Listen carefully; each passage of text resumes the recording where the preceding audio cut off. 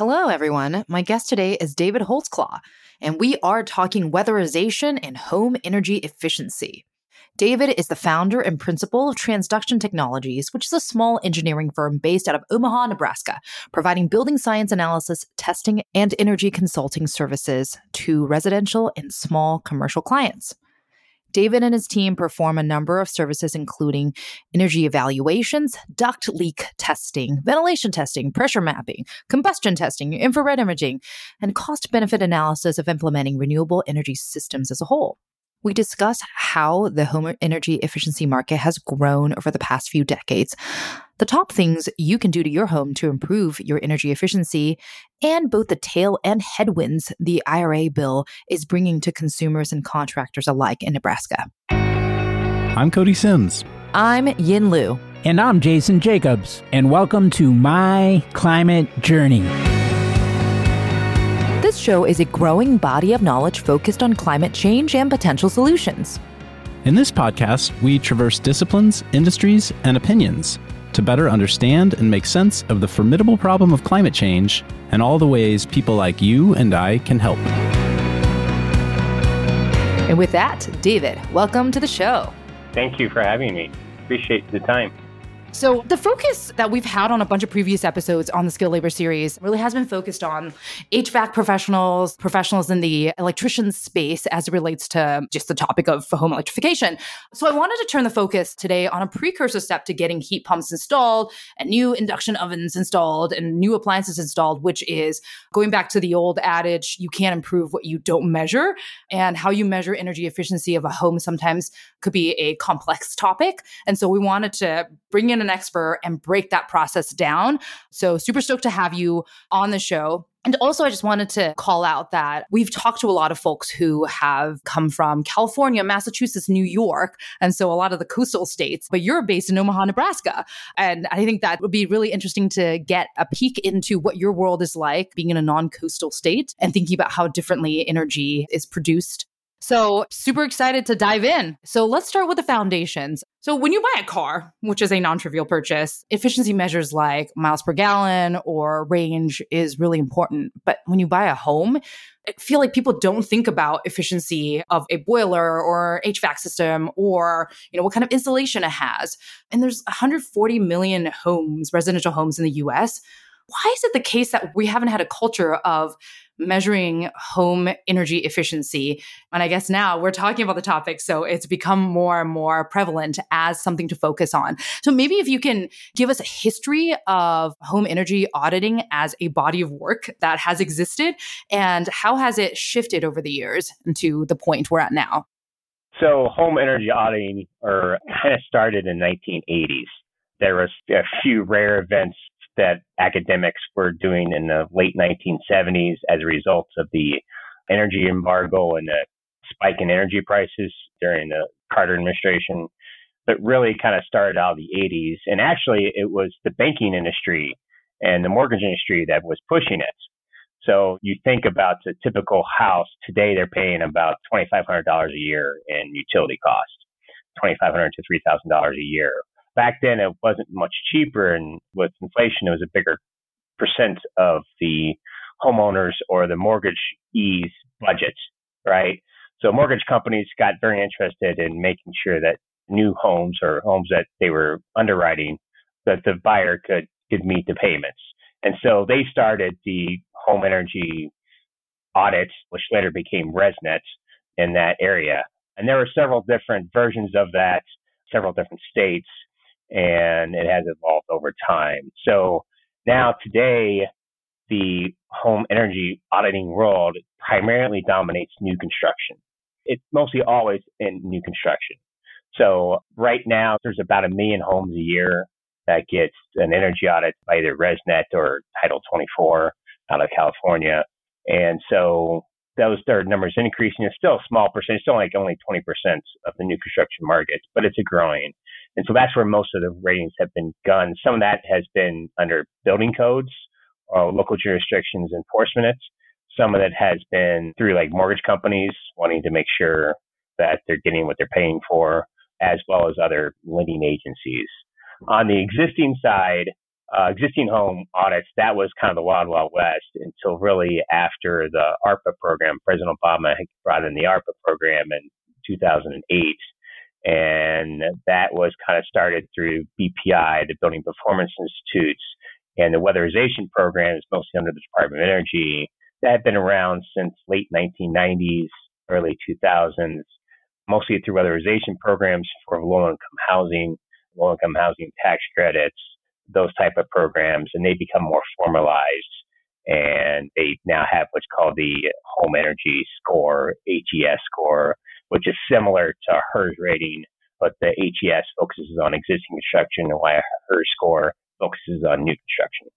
I didn't know that differentiation before. Okay, HES for existing homes and HERS for... primarily for new construction. You can do it on existing homes, but it's made and meant to be for new construction. There's two organizations that you just mentioned, ResNet and BPI. So how do they work with each other? How do they play with each other? They don't. There's been a lot of bad blood of the year. They're better today than they were. When I first started getting into this as a result of the ARPA program, kind of 2012 timeframe, they saw all this big funding come in through ARPA, and they were always trying to get their cut of the pie, right? So there's a lot of elbows being thrown, a lot of not nice business practices and teamwork. And so that led to a lot of bad blood. So BPI had a niche in the weatherization program. They've been working with Department of Energy for over a decade by that point in time. They were heavily involved with a lot of weatherization programs that are primarily funded through the DOE. They give money to the states, and the states run those weatherization programs. So they kind of kept that niche. ResNet was trying to get into more and more existing construction. And then after a while, they kind of realized that new construction is probably their best fit, and they kind of went back to that new construction. That's kind of how they separated. They still don't work much together at all, kind of unfortunate. And I'm not sure if those wounds have been healed yet, but there's very low cooperation. If there is, they don't talk about it. So for whatever reason, that's kind of been a split. So ResNet's primarily focused on new construction and multifamily, BPI, mostly weatherization programs, and energy assessments for existing construction. Understood. Okay, got it. That's helpful because I was talking to my partner yesterday, talking to him about how I was going to interview you on the podcast. And he's like, oh, I'm BPI certified. I'm like, really? I didn't know that. And I'm like, how does this one organization work with the other? And so it sounds like over the years, they've really figured out their niche of the funding pie, but also just how would you characterize it? The market network and the industries, right? New construction is a very different industry than existing homes, right? Weatherization programs are mostly run through nonprofits and government agencies, whereas new construction is almost always the private sector, right? There may be some government funds pushing it, and it has tax credits and things like that, but it's almost the TIF funds, all that stuff, but it's almost always the private developments.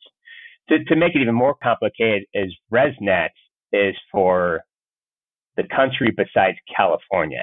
California has a HERS score. They call it HERS, but it's actually run through CalCert.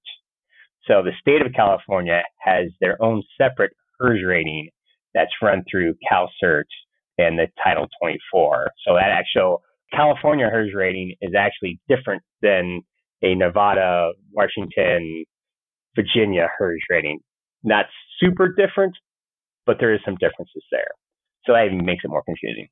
Okay, we're going to have to bring on someone from CalCerts to talk about the country of California and the HERS rating that is unique to California. So it sounds like from the 1980s on, new construction had energy efficiency kind of built into building codes and the way that... Not really. So the first energy code for new construction was written in 2004. And so the first energy code, which is called the IECC, the International Energy Conservation Code, was published in late 2004 and got rebranded in 2006 when it was updated and revised in 2006. So our building codes, most of the U.S. is under what's called the ICC, the International Construction Code. And they come out with new codes every 3 years. So 2003, 2006, 2009, 12, 15, 2018. Right now, we're in the current 2021 version of the ICC. The next version is coming out in 2024. So the first energy code that was included into the ICC is actually 17 different codes. There's a residential code, there's a commercial code, there's a code for plumbing, a code for electrical, a code for natural gas, piping, yada, yada, yada, fire, whatever. So the first time it was implemented in the ICC was in the 2006 version of the ICC, and that was the first building code. Now, just because most of the country hadn't adopted, it wasn't until ARPA came on in 2008 that said that when that money came down to the states, the federal government under the Obama administration said, if you take this money, you have to adopt the 2009 ICC. And so the states that were looking at, anywhere from $50 to $200 million said, sure, without really realizing the bag of wax that was going to open up. So most states first adopted an energy code was in 2009, and they adopted it somewhere between 2009 and 2012 time period. Okay, I'm trying to square when you mentioned when home energy audits started becoming a thing in the 1980s, and it sounds like maybe between the 1980s and the early 2000s. Actually, what was happening between the 1980s and early 2000s in the home energy space? So much like today, interest rates were sky high. For those of you listening that weren't around back then, we had very high interest rates. And so mortgages and mortgages default was a big issue. So again, the end of the banking industry, where all things run through this country is through taxes and financing, said, this is a concern for us. We have a high rate of default. What can we do to eliminate this? And so back then, you had a lot of variable mortgage rates. So you got a mortgage. Today, they're all fixed. You can't get a variable mortgage today, but most people don't because it's not indulgent. Back then, they almost all were variable. So you may have bought a home loan at like 7%, and it could balloon to 9-10%. And now that's a bigger chunk of your monthly income. So the mortgage companies were saying, okay, how can we save this? Well, if we can lower the energy bill costs, that will help us guarantee that the lendee pays their mortgage every month. So then they decided saying, hey, if our bank or our company is underwriting this mortgage, you need to have an energy audit. And it needs to have ABC or whatever, or it needs a score of whatever number.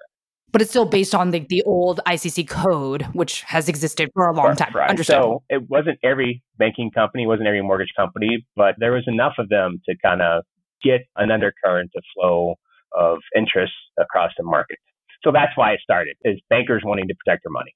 Bankers wanting to protect their money, make sure that people can pay and not default on their loans. So therefore making their mortgage as low as possible by doing these energy audits based on the existing code to have them to switch to more efficient appliances. And then as time went on, as more funding and more energy was being put into the federal government and looking at energy efficiency, given way for ARPA programs to exist. And then we decided, oh my gosh, we got to really think about updating code that's existed for decades in new construction, because we got to make sure that whatever new houses come onto the grid are as efficient and built with energy efficiency as a forethought instead of an afterthought. Correct. Yeah. And I should probably mention ARPA was President Obama's Workforce Development Program, and I'm blanking on the actual words, American Recovery something Act. Yeah, the American Rescue Plan. All right. That was kind of after the 2008 crash. That was one of the many bills the federal government sent out there to try to encourage investments and get our economy running. So the idea was, let's start investing into, that's when the famous Tesla loan and the solar panel loan of the solar company that like 6 weeks after they got a bunch of money in the federal government, they went bankrupt. That was all part of that bill to help kind of get the renewable energy sector off the ground and get the energy efficiency sector up off the ground. That's great. And not to be confused with the Advanced Research Projects Agency, which is also ARPA. Yeah, I should have defined that earlier for a wide audience. My apologies. Great. I'm glad you did. All right. So let's transition to talking about Transduction Technologies, which is a business that you own and run. Maybe this is where we can dive into the more personal side of things. So David, what has your career path been that has led you to now running this engineering firm that focuses on home energy efficiency? Strange. So I started off in the aerospace industry. I wanted to be an astronaut. I worked for NASA. And so I ended up getting some advanced degrees in the engineering world, did a lot of years in school, worked for NASA. Along the way, met and married somebody from Nebraska, ended up in Nebraska because she wanted to move home and be by her family. And so when I moved to Nebraska, most of my experience was in the aerospace industry. And there are basically no jobs in aerospace in Nebraska. So I was an academic for a while. I was a stay-home dad for a while and had always been very environmental, kind of a tree hugger, so to speak, and was concerned about the environment. And so that's kind of when I put up my own shingles, start my own company, interested in energy efficiency. Saw definitely need for that. Saw need for that locally. Not many engineering firms were fitting that niche. And so that's kind of how I started around the 2012 timeframe. And something in my research, I don't know if I'm showing all my cards here as someone who grew up in California and did not know a lot about Nebraska. Nebraska is interesting in that it's the only state in the country that is served entirely by consumer-owned power entities, meaning that there's 30 public power districts, 120-ish publicly owned utilities, which keep the costs of electricity low in Nebraska compared to some of the other states in the country. How does low energy prices play into people's desire to get energy efficient homes? Like, if I don't have to, pay so much for electricity, why, just purely from an economics angle, would I care to make my home more energy efficient?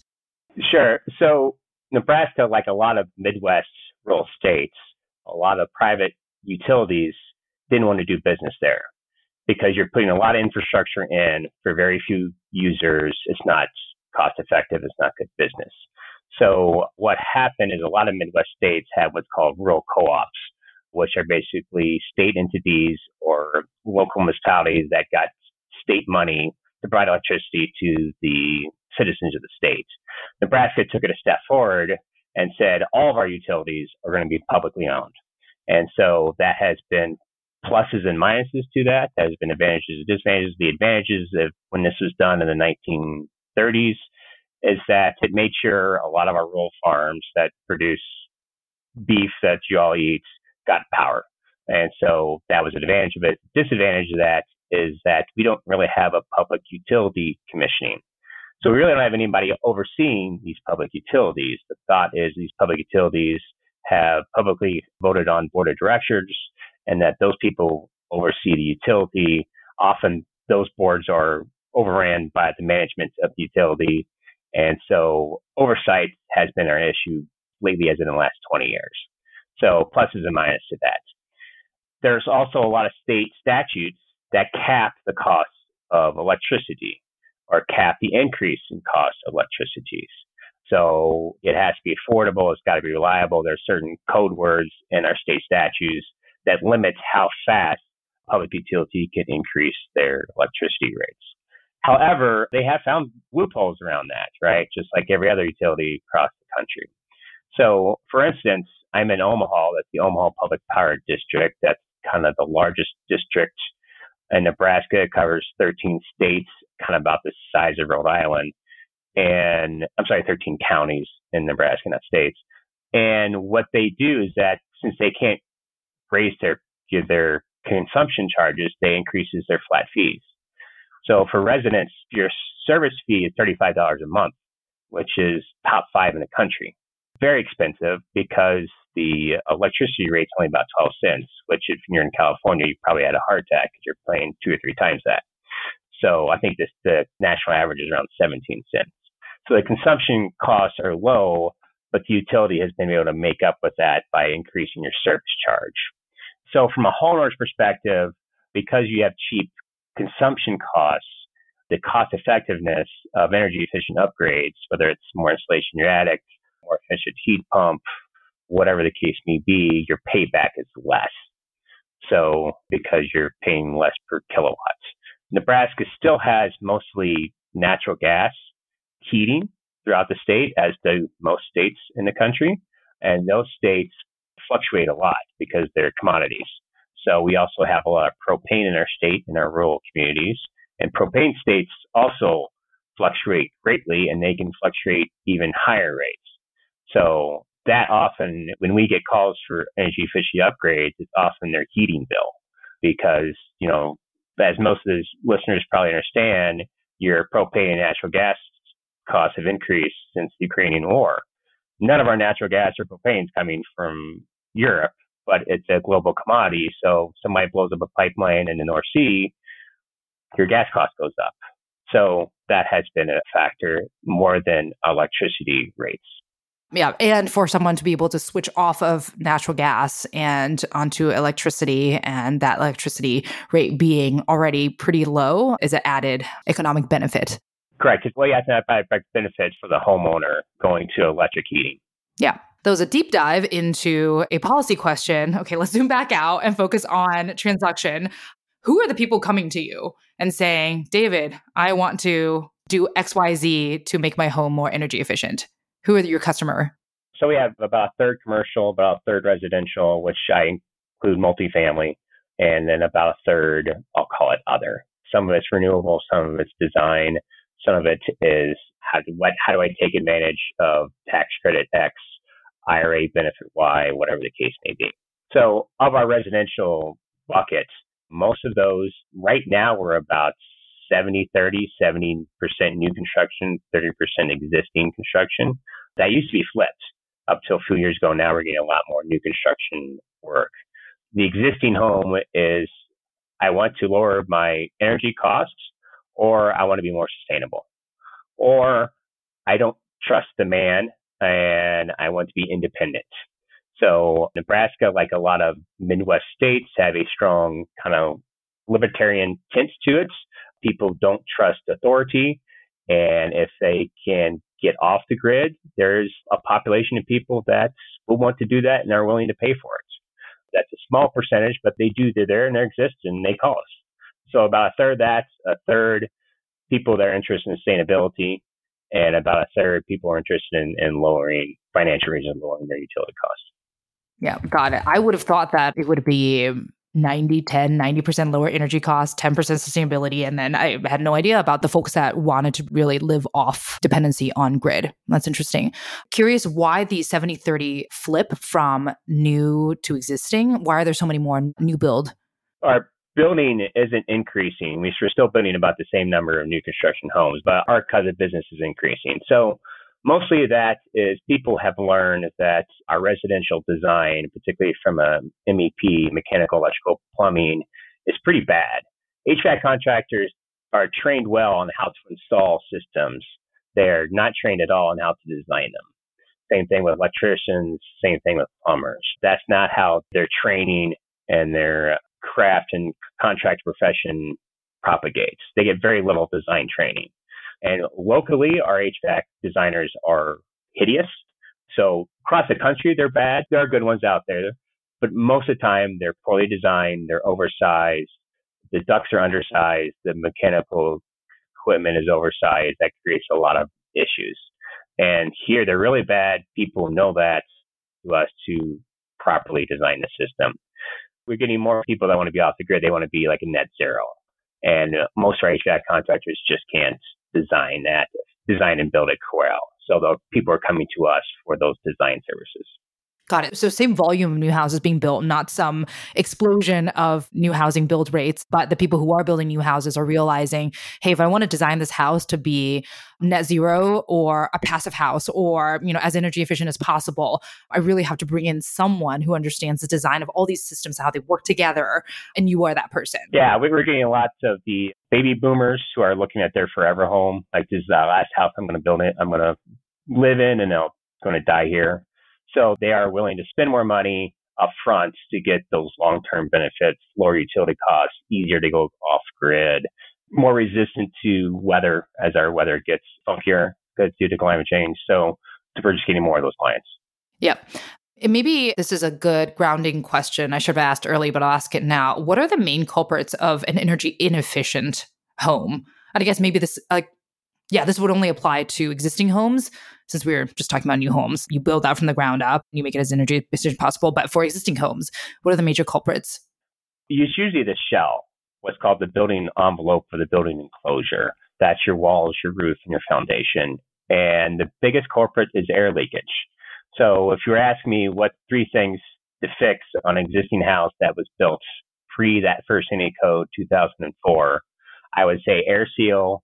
Then the second thing you do is air seal. And then the third thing you do is air seal. And then you add insulation. And in that order. So that has been the primarily energy loss in most existing homes is air leakage. And you cannot seal it tight enough. Again, we had a building assumption or mantra that buildings need to breathe. You still hear some residential builders say that it's false. We have data since the 1980s showing that that's false. You want that house as tight as you can possibly make it. And then you need to add mechanical ventilation for people and combustion appliances if you have any. So that is the biggest fix is the shell, making it airtight and then adding appropriate levels of insulation. Then it's going through your appliances and your hot water heater, your furnace and or heat pump, whatever you have, then your refrigerator. You're kind of going down from largest appliances, working on down to your smallest appliances. In there, pretty up toward it, like a lighting. Your lighting is actually more energy consumption than your refrigerator. So making sure you have all LEDs. You'd be surprised how many homes I walk in still with incandescent light bulbs. So there's more of that out there than people appreciate. So if you have an incandescent light bulb in your microwave, in your oven, on your front porch, get rid of it yesterday. LEDs are very cost effective, cost neutral, and you'd be surprised how many of poor lighting we still find today. Hey everyone, I'm Yin, a partner at MCJ Collective, here to take a quick minute to tell you about our MCJ membership community, which was born out of a collective thirst for peer-to-peer learning and doing that goes beyond just listening to the podcast. We started in 2019 and have grown to thousands of members globally. Each week, we're inspired by people who join with different backgrounds and points of view. What we all share is a deep curiosity to learn and a bias to action around ways to accelerate solutions to climate change. Some awesome initiatives have come out of the community. A number of founding teams have met, several nonprofits have been established, and a bunch of hiring has been done. Many early-stage investments have been made, as well as ongoing events and programming, like monthly Women in Climate meetups, idea jam sessions for early-stage founders, climate book club, art workshops, and more. Whether you've been in the climate space for a while or just embarking on your journey, having a community to support you is important. If you want to learn more, head over to mcjcollective.com and click on the members tab at the top. Thanks, and enjoy the rest of the show. Got it. So that is for existing homes, and just it sounds like seal that puppy up as much as you can. Good for summer, good for winter. Good for indoor air quality, good for comfort, good for environmental perspective, less allergens, less pollution coming in, less humidity, less mold, less hot and cold spots throughout the building, where the upstairs is 15 degrees warmer or hotter than downstairs. So yeah, you can't go wrong with air sealing. The other benefits of working on the shell is that for every dollar you spend on the shell, air sealing and insulating, you save about 25 cents in new mechanical equipment. So what happens is if you have to get a new furnace or hopefully a heat pump, instead of getting what's in your house now, it's probably a 5-ton furnace. You air seal that envelope and you add more insulation. Now you're putting in a 3-ton furnace or a 3-ton, hopefully, heat pump. So that just saved you about $4,000 to $6,000. About every dollar you spend on a shell saves you about 25 cents on your mechanical replacement. So if you're looking at doing both, furnaces last about 20 years, heat pumps last 15 to 20 years, air conditioners last 12 to 15 years, again, depending on where you're at in the country and your climate zone. So before you replace mechanical equipment, think about upgrading your shell, and you're getting better indoor air quality, better comforts, and your mechanical equipment is cheaper because it's smaller and it runs less. Yep. So seal up that house, make sure you have LED lighting, and then focus on appliances in that order. Yes, correct. And then for new builds, going back to the point that you brought up about people wanting to come to you for design help, like what type of work do you, let's say someone wants to build a new house and they said, I want someone like Transduction to come in and help me design, quote unquote, all the systems. Take us through the step of what a typical process would be like. And how do you work with the HVAC folks, the plumbing folks, the carpentry folks, and whomever else? Sure. So, we have a kind of a questionnaire where we sit down and walk through the clients. A lot of it is where do you want to live? How do you live? How many people are in the house? How many pets? Do you like to entertain? How many people come visit you, grandkids, whatever the case may be? What kind of clothing do you wear during the day? Do you sleep butt naked, or are you in sweatpants and sweatshirts? All that's helping us design where we want to get the comfort point, what's called a thermal comfort. And there's actually a design process, the ASHRAE 55, a thermal comfort process to making sure the interior of the building is thermally comfortable as well. And you do the same thing with lighting. Do you like a lot of natural lighting? Do you want to be able to see neighbors? How do you want the house to be oriented? Everybody has plans of solar and batteries. They don't know it, but everybody has plans for solar and batteries. So you're designing a house to be solar ready and battery ready when they want to pull that trigger. But if you look at the cost curves, in reality, within 20 years, almost every new construction house is going to have at least solar and probably some type of storage, whether it's water or batteries. So you're making buildings pre-designed to where that can be added in a plug-and-play type manner. So if they walk barefooted, well, then you're looking at like kind of a radiant heating system, right, or cooling system, so they can feel it. If they still wear shoes inside the house, then that radiant benefit may not be as beneficial to you. So maybe that's a savings there. Do they like the air being blown, or do they want surface heating and cooling? Budget is always part of that conversation. Timeline is part of that conversation. So you take that information, you come up with some schematic designs, estimate budgets. Do they have a builder already in mind? Do they have an architect already in mind? Whatever. What's their goal? Do they want to be off grid? Do they want to get some type of LEED certification or Passive House certification? Or do they, whatever their wants are. And so we'll come back to them of, this is your wants, these are your costs, here's are your trade-offs. There are certain trade-offs we don't allow them to make, like we will ventilate, even though locally mechanical ventilation is not code, it's in the code books. It's been in code books since 2012. What happens, a lot of jurisdictions remove it. That's dumb, that's unhealthy. If we're going to do it, we're going to have mechanical ventilation. And can you just double tap into what is mechanical ventilation? So that's bringing in that outside air. So if you have like a really well-sealed house, you have to have some mechanism so that you don't suffocate inside the house doesn't need to breathe. The people inside the house need to breathe. So you want to make sure you have enough, what we call fresh air, which is really outside air. It may or may not be fresh depending on your location and time of day. We want to make sure that that's coming in. It's coming in at a controlled amount, at a controlled location, ducted and spread throughout the house to certain values and certain flow rates in certain rooms, well controlled, filtered, heat recovery, all those good things to where the running it is very energy efficient and almost adds nothing to your utility bill. So things like that, we don't allow them to pick. The fact that they're solar ready, we don't allow them to pick because they don't realize it, but that's kind of where the future is going. The service panel is another issue. Like, people don't know it, but they're going to have an EV in their driveway in 20 years. So you want to make sure that service panel has at least one or two open 40 to 60 amp circuit breakers for a future EV charger that they swear they hate and they're never going to buy. But 20 years from now, that house, which will be there 80 years from now, is going to have an EV in the driveway.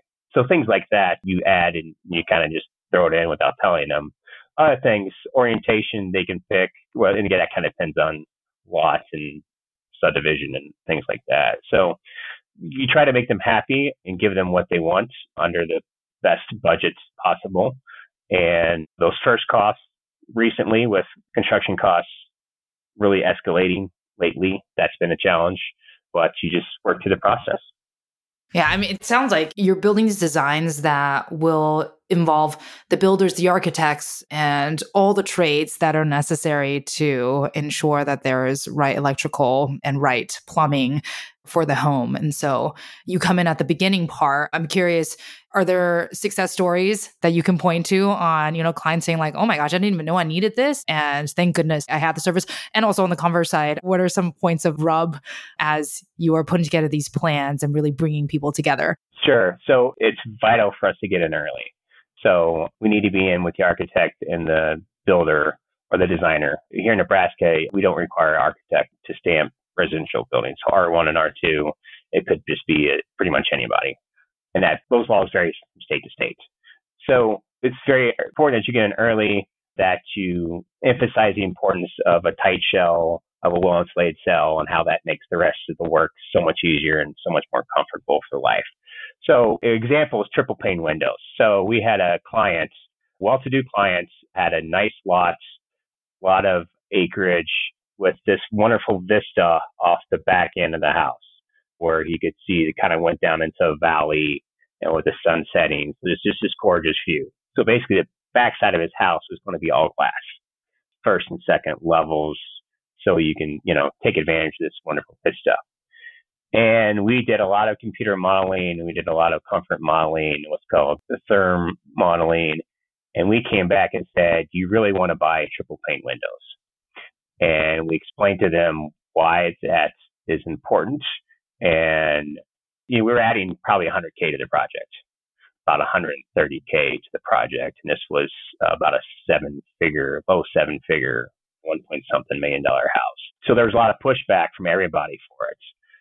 But we showed them that when you do this, since you have a wall of windows and not broken up with a window, a cheap window is like an R3, whereas the oblique wall next to it is going to be an R20.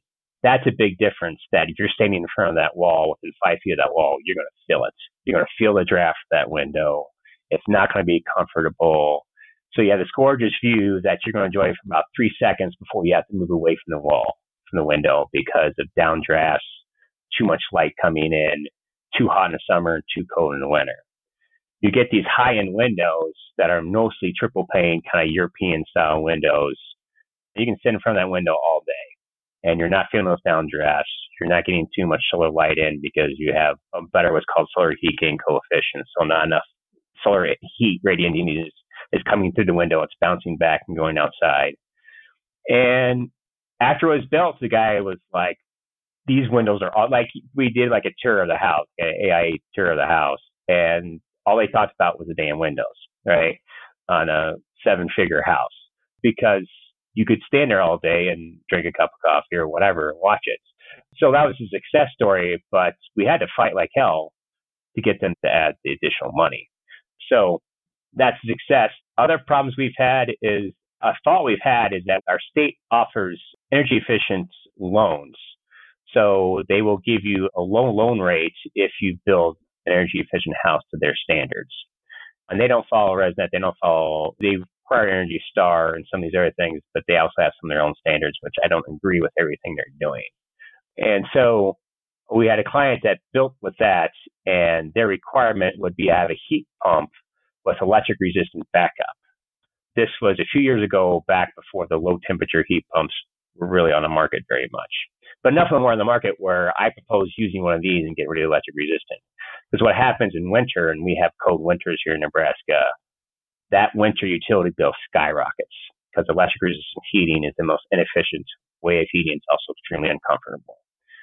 So I told the homeowner, I said, if you go this lane and you go this way, you take this loan and you build it electric resistant, it's going to suck. You're going to have your high utility bills and you're going to be extremely uncomfortable.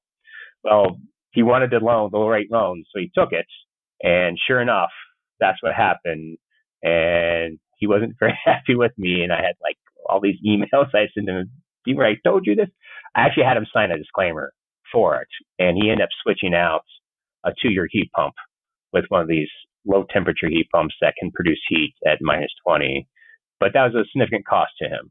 And it's unfortunately a lot of our state run programs we have state employees that aren't familiar with the construction business or don't have engineering degrees and don't really understand these things. And you're getting a lot of people that take advantage of these programs that walk away with bad experiences. And one of my fears is with the Inflation Reduction Act, we're going to see a lot more of that in the future.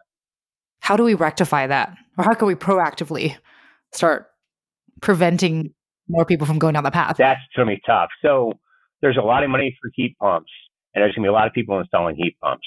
It takes a lot of effort to design a heat pump. First of all, you have to design a heat pump. Most contractors are going to look the size of your air conditioner and going to put the same size heat pump right in. Guaranteed to be a disaster.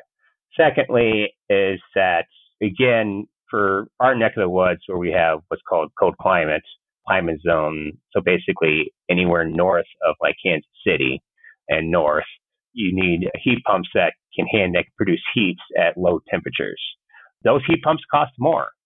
And if you have like a cheap 2-stage heat pump that costs $4,000 and you're getting $2,000 IRA tax credits, you're going to take that, and that's being pushed by the HVAC contractor, versus the variable speed inverter heat pump that costs $8,000. And people are going to grab those $4,000 heat pumps, and they're also going to have R410 refrigerants, which you can't get serviced past January 1st, 2025, because of all the refrigerant phases out that's going to happen over the next 3 years. So I think there's going to be a lot of those issues. A lot of these heat pumps also do a very poor job of managing moisture. It's particularly true for California and for places that have moderate temperature climates, where your air conditioner might not be running, but you have high latent loads, which is all high humidity in the house.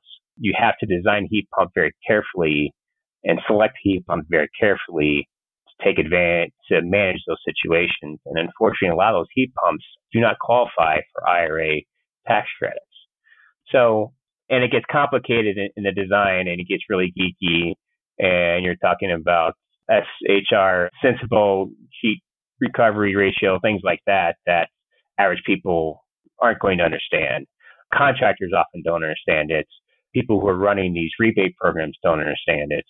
And so that's going to be a problem. And contractors are going to push the simplest, cheapest unit that they can get their hands on with the best supply chain that they can install quickly and move on to the next project.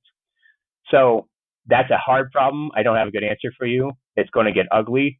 You're going to need programs with a lot of quality insurance. And so I think places like NYSERDA in New York, which has weatherization programs, been running those weatherization programs for 20, 30 years, they're going to be and have staffed up to handle these situations and have already dealt with these situations and have policies and procedures to handle it. You're going to have more success at those locations, New York, Massachusetts with the UMass SAVE programs, parts of California, depending on New York City. Certain states are good at that. I'm not sure about Washington. I'm not sure about Oregon. Minneapolis, Minnesota has a good program. So I think it will be very successful, but a lot of these other states, it's going to be a disaster. The states that you just mentioned that you think are going to be more successful, they have programs which they focus more on weatherization, and it sounds like maybe education as well. Yeah, so they have more education and they have weatherization. So most states just take federal money from the Department of Energy, and that's all the money that they put into their weatherization programs. Those states I mentioned actually have state dollars that they put into their weatherization programs, both for education as well as providing more services to a broader population. A lot of that weatherization money is just meant for low-income housing. The state may supplement that to increase what's called the AMI, the affordable median income. So instead of just being below 80%, they can go up to 100% of the poverty line, things like that. So certain states have supplemented that. They have staffs, they have offices to run those programs. They do education. So they're going to be able to hit the IRA, get those funds, and hit the ground running. Whereas places like Nebraska, we have a state energy office, but we have one person doing the weatherization, right? If they take the IRA money, they're going to need 12, right? So first of all, they got to hire 12 people. They got to find 12 people. The money for that 12 people needs to be approved by the state legislature, which doesn't meet again until January. So you're not hiring those people till July 2024. They have to figure out, how to do their program. And so it's going to be January 2025, really, before those programs are up and running. Whereas UMass, New York, Minnesota, that already have programs in place, a lot of those programs have already hired people. In January, the state of Ohio was advertising 6 positions where they were looking, January 2023, they were trying to hire people for the IRA, which wasn't coming out to the summer. So again, they were proactive, they were thinking ahead, they were moving forward, whereas some states have been all reactive. So IRA will be greatly beneficial, but I think it's going to be a lot of haves and has-nots. If some states will greatly benefit from it, some states won't. And some consumers and homeowners will see great benefits. Some will have disasters. And so now we're in the phase of how do we minimize the disasters?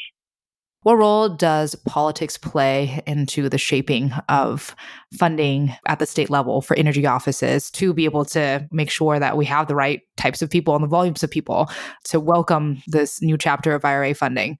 It does play a role, it can be a significant role. Typically in conservative states, they typically have smaller state governments because that's kind of the way the politicians like. Smaller state governments, less regulation, fewer employees. I think there's 5 states that don't even have a state energy office. Those are all GOP-dominated states, mostly here in the upper Midwest. Those states have small energy offices, small weatherization programs. They don't have state funds supporting those weatherization and energy offices. Those are almost always federal funds. And because of that, there's smaller staff, fewer dollars, less equipment, less ability to ramp up to handle things like the IRA, where you could have a huge influx of state dollars to come in. It may take, a year or two to add enough staff to handle the money coming in. So if you look at the IRA Homes program, which is the energy efficient retrofits in existing homes, and the HEERA program, which is set aside for low income to moderate income households to also do electrification. Most of those states are getting somewhere between $50 and $150 million. So the state of Nebraska, we only have about 2 million people. We're still getting $91 million over 10 years from the IRA for those 2 programs.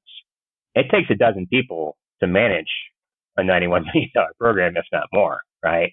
Our state energy office has 1 person doing the weatherization. The total office on the energy side is probably about 6 people. So they're looking at tripling their staff if they take this money. Well, to hire a new staff person for a state office, that has to be approved by the legislature, which only meets January through May of each year. So if the state director says, whoa, I just got $60 million or $91 million from the federal government, it may take them 9 months to advertise the job. Not to hire someone, but just to advertise the job. So those are type of the hurdles that some of the more conservative states, because they have a philosophy of small government, small regulation, fewer state employees. Those are the challenges that they have over other states that may have large weatherization programs that have been up and running for decades, that are more nimble and can respond more quickly and can shift staff around as needed more easily. Are there states that are red that have done a good job of ensuring that? So it's not strictly red and blue states. There are some mixes. So if you look at the state of Iowa, has primarily been a Republican state, as all their federal representatives are Republican, but they have a decent weatherization program, and they had offered a lot of rebates historically. And the reason why that continues is because the citizens are happy with the program. They're very pleased. And when one of the Republican governors tried to cut it a few years ago, there was a lot of outcry from the citizens. And so that idea got nixed. Kentucky is another state that has ramped up their weatherization services, emphasized energy efficiency, provided more funding and incentives for this, and that has also seen a similar response, both from the population as well as more and more programs and more energy efficient buildings being built, particularly with their schools. Kentucky set aside quite a bit of money to make their schools more energy efficient. A lot of those schools have been built and they're way more energy efficient. They're using, ground source heat pumps. They have ICF buildings, which is the insulated concrete forms. So they have very energy efficient shells, very, very energy efficient mechanical systems, and everybody's been happy with that. So it varies a lot from state to state, but it's not strictly a red versus blue state. There are some states that have been just more engaged than others. Thanks for that really interesting perspective. And I know we have limited time left. David, do you have any parting advice for any listeners who are thinking about weatherization and home electrification for their own homes? So in terms of, for the audience that's listening to this, that's thinking about electrification. So you need a plan and you need a timeline. and it needs to be a realistic timeline. And that timeline depends on your cash flow, right? And it's also going to depend on supply chain. So I think this fall and for the next 10 years, there's going to be a huge demand for heat pumps. So being able to get a heat pump installed, I wouldn't be surprised if we're looking at 6 to 12 month backlogs. Not in terms of finding a contractor to do it, that's a factor too, but in terms of having these manufacturers keep up. Because you also have to consideration from 2023 to 2025, all the refrigerants and all the US made units are being switched out. So we're getting rid of the hydrofluorocarbons, which is the R410A, which is the most dominant refrigerants in residential heating and cooling system. That's already started being phased out, and that cannot be used in any new equipment after January 1st, 2025. So these manufacturers are already having to change and you can't just switch out one refrigerant for the other because they operate at different pressures, right? So the whole design changes. Some refrigerants you can use a replacement, but many others you can't. And a lot of these newer refrigerants with lower GWP, global warming potential, they operate at higher pressures that also tend to be more flammable. So there's more safety valves and things like that integrated into the equipment. So it's a whole new piece of equipment. So I think people need to be very cautious when they start after you fix the shell, after you upgrade your electrical panel, because now you're going to have probably need for 4 or 5 40 to 60 amp breakers, one for induction stove, one for a heat pump hot water heater, one for electric EV, and another one for your heat pump, right? After you upgrade your panel, which is going to cost you $3,000 to $5,000. And once you start buying this equipment, you have to add a lot of questions. You're going to have to be willing to wait 6 months or more before a piece of equipment is going to become available and then a contractor is going to be available to install it. But again, which is why start now with the easy things. Your lighting you can fix today. As soon as you hear this podcast, you can fix that now. You can start worrying on your building shell now. You can do that now. You can get contractors to install insulation whenever you want. You can get contractors air seal whenever you want.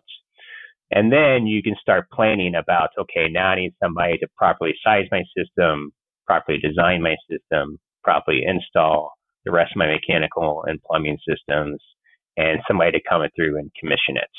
And there's standards available out there that nobody follows, but exists. So the listener needs to become familiar with like ACA Standard 4, which is how to properly maintain an HVAC system. ACA Standard 5, which is a quality installation of a new heating or cooling system. And ACA Standard 9 says is quality installation verification. So what you want to do, you want to hire one HVAC contractor to install your new heat pump, and you want to hire a second HVAC contractor to verify the first contractor did it correct. And you say, won't that cost more? Yeah, it will cost more, but it will work. And you'll be more comfortable, and it will last longer. It won't crap out in 10 years. It's going to crap out in 12 years. And that third person is going to tell you that that heat pump that just got put in is actually a 410A, which you can't replace in 2 years. So if you get a leak and your refrigerant leaks, guess what? You're buying a new heat pump. So it's going to get complicated. Do your due diligence to see there are many things you can do now. You can buy an EV now. You can switch out a new panel now. You can air seal now. You can do your lighting now. You can buy an Energy Star refrigerator now. All that stuff matters and adds up. But with your heating and cooling equipment, that's going to take some forethought. Think ahead, get a plan. Realize this is going to take 1 to 5 years for all this to get done. Sage advice, David. Thank you for letting me pepper you with so many questions about weatherization and home energy space. For anyone who is interested, I found your website to be quite educational to get a 101 on the space, transductiontechnologies.com. If you wanted to, like David has listed a bunch of articles there. So definitely, if you're looking for some resources, that's a really great one. And thanks again, David, for your time. Thank you. Thank you for having me. Thanks again for joining us on the My Climate Journey podcast. At MCJ Collective, We're all about powering collective innovation for climate solutions by breaking down silos and unleashing problem-solving capacity. If you'd like to learn more about MCJ Collective, visit us at mcjcollective.com. And if you have a guest suggestion, let us know that via Twitter at MCJPod. For weekly climate op-eds, jobs, community events, and investment announcements from our MCJ venture funds, be sure to subscribe to our newsletter on our website. Thanks, and see you next episode.